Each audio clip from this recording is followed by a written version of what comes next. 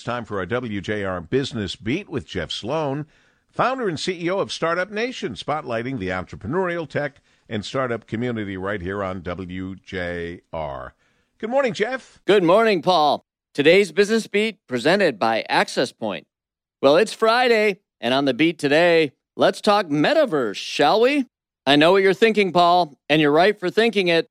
What's a metaverse? Just when you think you've got it all figured out, along comes the metaverse. So let's break it down.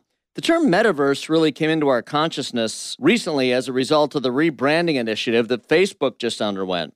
On October 28th, Mark Zuckerberg, CEO of Facebook, announced that the company that owns Facebook, Instagram, and WhatsApp would be rebranding to the new name Meta, much like Google's decision to restructure their business under a parent company called Alphabet in 2015. So what in the world is a metaverse? Well, the term traces back to 1992 when author Neal Stephenson published a science fiction novel entitled Snow Crash. In this work, humans interact and appear to each other as avatars in a three-dimensional virtual space. And today we are seeing more and more of these virtual worlds becoming places where people actually go and spend time and socialize and get entertained and spend money.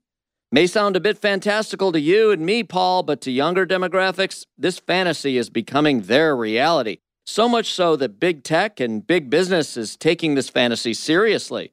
Okay, the metaverse sounds cool, but how does this have anything to do with real business?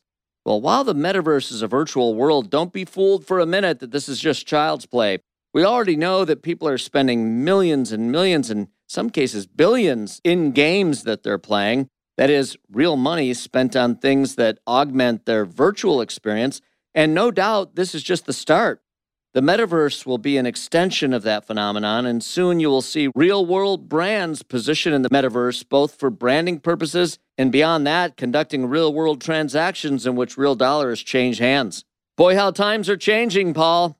I'm Jeff Sloan, founder and CEO of StartupNation.com, and that's today's Business Beat, brought to you today by Dell Technologies on the great voice of the Great Lakes, WJR. This segment brought to you by Dell Technologies.